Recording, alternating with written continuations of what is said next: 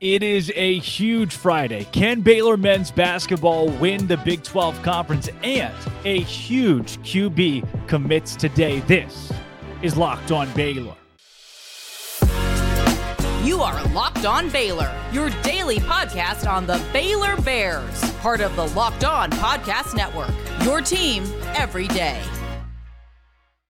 Happy Friday, everybody. Welcome to Locked On Baylor. I'm Drake Toll from Sports Illustrated's Inside the Bears. Thank you for making Locked On Baylor your first listen every single day. You can find my stuff at Drake C. Toll on Twitter or at Locked On Baylor on Twitter. It's a big Friday. There is a huge football commit in Walker White, not Walter White, Walker White, who is committing today to either Baylor, Auburn, or Clemson at 2 p.m. Central Time. So all eyes are on that. That'll be the end of the show today. We'll cover that. But first, basketball. In the heat of the conference right now, with 9 games in and 9 games to go in the Big 12, where does Baylor sit? And we give you a look at how Baylor can win the league still, despite their 5-4 record in Big 12 play. First, what a week in not just Baylor sports, but Big 12 sports overall. So I'm glad that we're starting in the Big 12 realm in basketball. The football schedule released this week. You had late signing day, which to me means almost nothing, pretty much absolutely nothing. And Baylor added nobody new. You won't see much Baylor recruiting news until the end of spring when a couple more guys enter the transfer portal, a la Gary Bohannon last year. Maybe you see that and Baylor pick up another quarterback or somebody to bolster the secondary. But all of that, you kind of get the culmination of the high school kids, the 2023 kids this week with late signing day. And now you turn your eyes to 2024. So that's what that means. But all that is made for a big week in Baylor sports, and they're only going to get bigger down the stretch here for the Bears, especially when it comes to basketball as the Big 12 Conference meets the home stretch. 9 games left. So let's do a review here before Baylor meets Texas Tech on Saturday. The number 1 team in the conference is Texas, sitting at 7-2 overall in Big 12 play, even without Chris Beard, who was fired in the middle of the season with domestic violence and everything that happened in Austin. They've somehow found a way to collect themselves as a basketball team, find their way to 18-4 overall, 7-2 in conference play.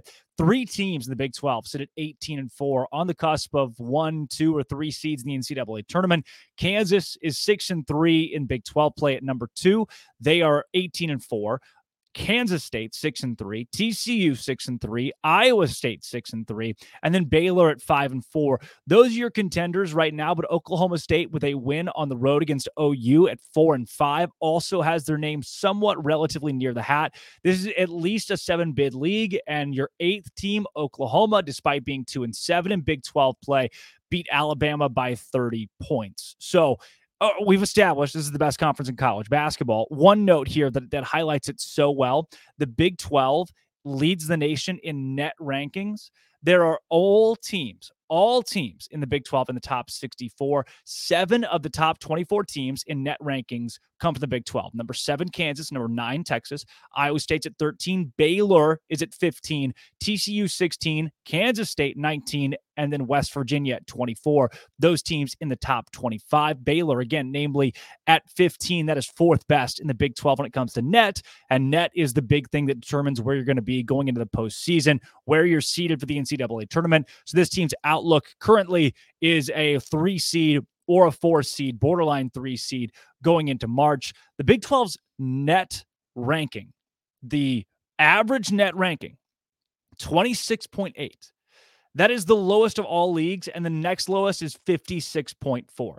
There is not only is there not a better basketball league in America, there has not been a more dominant basketball league in the last 25 years. You go back to some of those big, the really good Big East, really good Big Ten, 80s, 90s runs.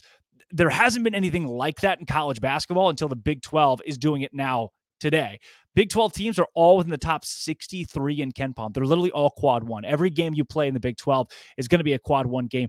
80% of this league, 8 out of 10 teams, are in the top 32, and the Big 12 is the only league in America in which all teams have reached double-digit wins on the season and in which all teams are above 500. So the Big 12 has 9 of the top 12 toughest remaining schedules. And this is what we get. If Baylor's going to win this league, what do they have to do? Well, 9 of the toughest remaining schedules is not It doesn't mean anything's easy for anybody in the Big 12, and it really isn't easy for Baylor. So per the NCAA stats, Oklahoma has the toughest schedule in the nation coming up. Number 1 in America. Texas is at 2, Iowa State 4, Oklahoma State 6. Baylor has the 7th toughest schedule in college basketball the rest of the way. TCU's at 8, Kansas at 9, West Virginia at 10, and Texas Tech at 12. And the Big 12 now has the lowest conference strength of schedule average at 32.5. The next lowest is 45.2. Oh. All of that, where do you get Baylor's got a shot in this league? Especially coming off of a loss to Texas that, despite the close score, was a pretty ugly loss. You have shot 36% as a team in your last 4 games. You've won 3 of those 4, but you've shot 36%. That is not sustainable in the Big 12. The 8.2 point average scoring margin in Big 12 games, 8.2 points, average scoring margin in Big 12 games, the smallest of the A5 leagues, second overall. 47% of league games have been decided by 5 or fewer points. 5 or fewer. That is the nation's lead. There is no comparison to what you get in the Big 12. So how can Baylor, a team that just struggled against Texas, win this league? I don't think they can. Like, if we're going to be transparent here, I'll rephrase. They can. I don't think they will. This league, not only are they so good, they're too good for Baylor to climb its way back from 4 and 5. Do I think Texas wins the league? I mean, they're 7 and 2. They got a leg up on everybody else. Is that sustainable? I don't know. Probably not. I think Kansas is in a good spot. Kansas State's won enough games. TCU as well. Iowa State. All those teams are ahead of Baylor by at least 1 game. Everybody's within 2 games there, though. The top 6 teams in this league are within 2 games. I just don't see Baylor clawing its way back in a league that has this much talent.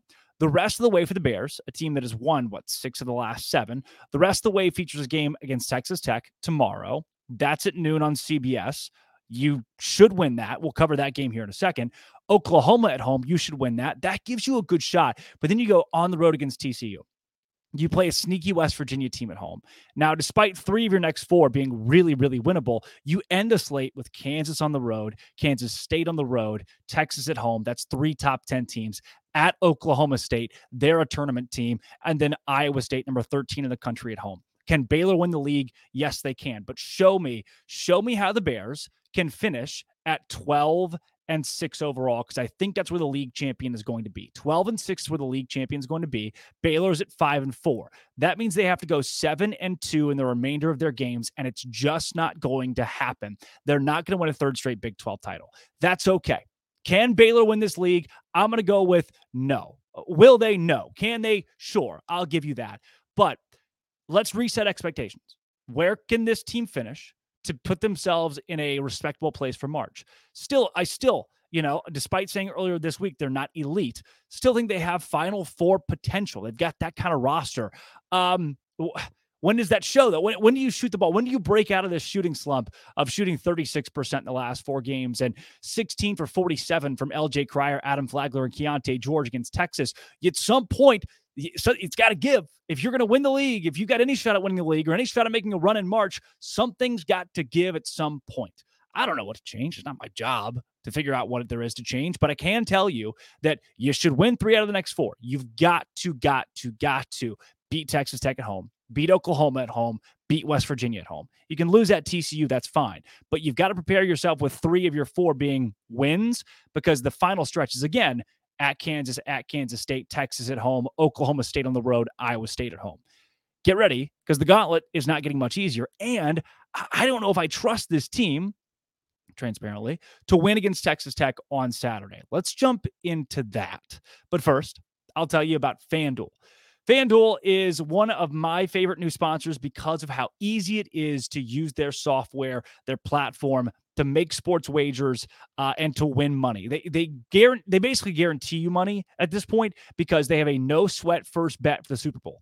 They are our new sports betting partner, and they are the number 1 sports book in America. That's FanDuel. If you're new to FanDuel, it's even better. Your Super Bowl party just took the next level because you Super Bowl 57 have a no sweat first bet. You get up to $3,000 back in bonus bets if your first bet doesn't win. So you put $3,000 in the Chiefs to win, and they lose the Super Bowl to the Eagles. You get $3,000 in free play.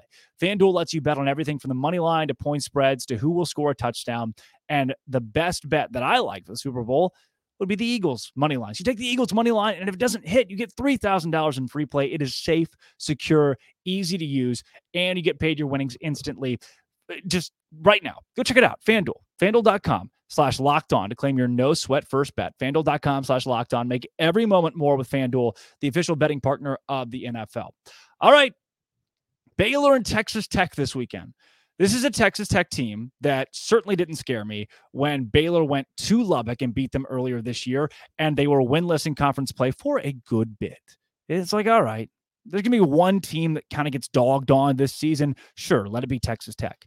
Since then, they have lost to Kansas State and lost to West Virginia since that game against Baylor. Lost to West Virginia by 15 at home, by the way.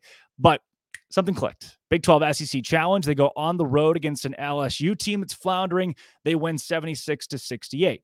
They get the taste of winning again, and they beat Iowa State, the number 13 team in the country, 80-77 in overtime and a 20-plus point comeback. You're thinking, like, I mean, I'm watching that game and I turn it off because, like, all right, whatever. Iowa State is going to win this game by 15-20, and they were 3-point underdogs at Texas Tech. Sure enough, Tech wins by 3 in OT. There's fight left in this Red Raider squad.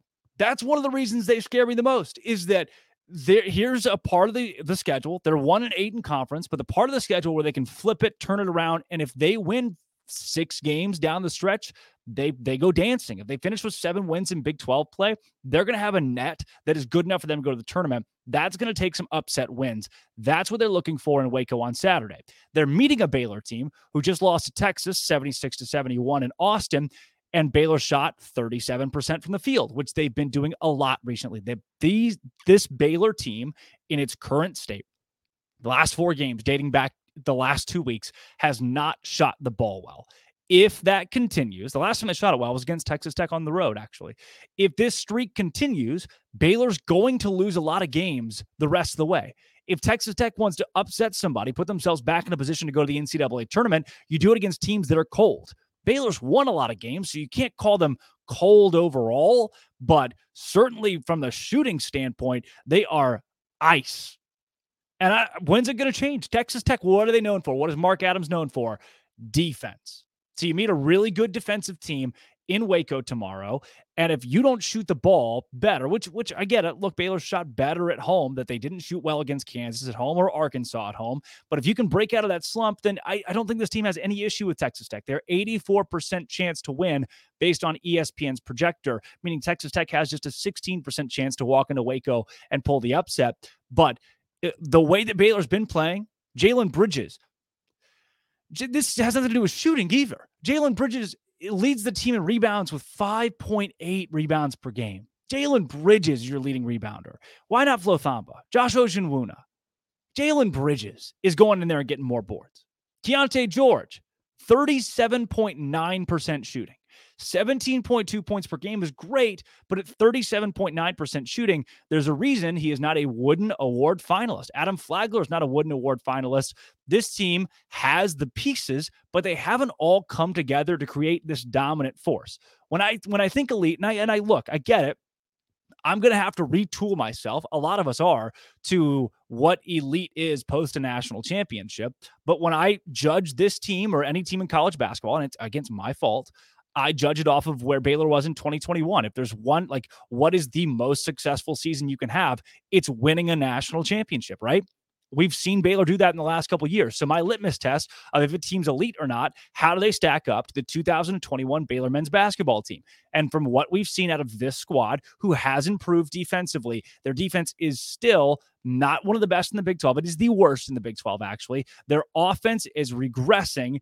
If they played right now against that 2021 team, it wouldn't be remotely close. So who's to say that these pieces will win a Big 12 title this year or make a long run in March? I just don't know yet. I don't know yet because the consistency hasn't been there. I'm holding out hope. I'm holding out expectations because when has it been put together for a complete 40 minutes? This team goes on like 8-minute long dry spells. They scored 2 field goals in the first 8 minutes of the second half against Texas.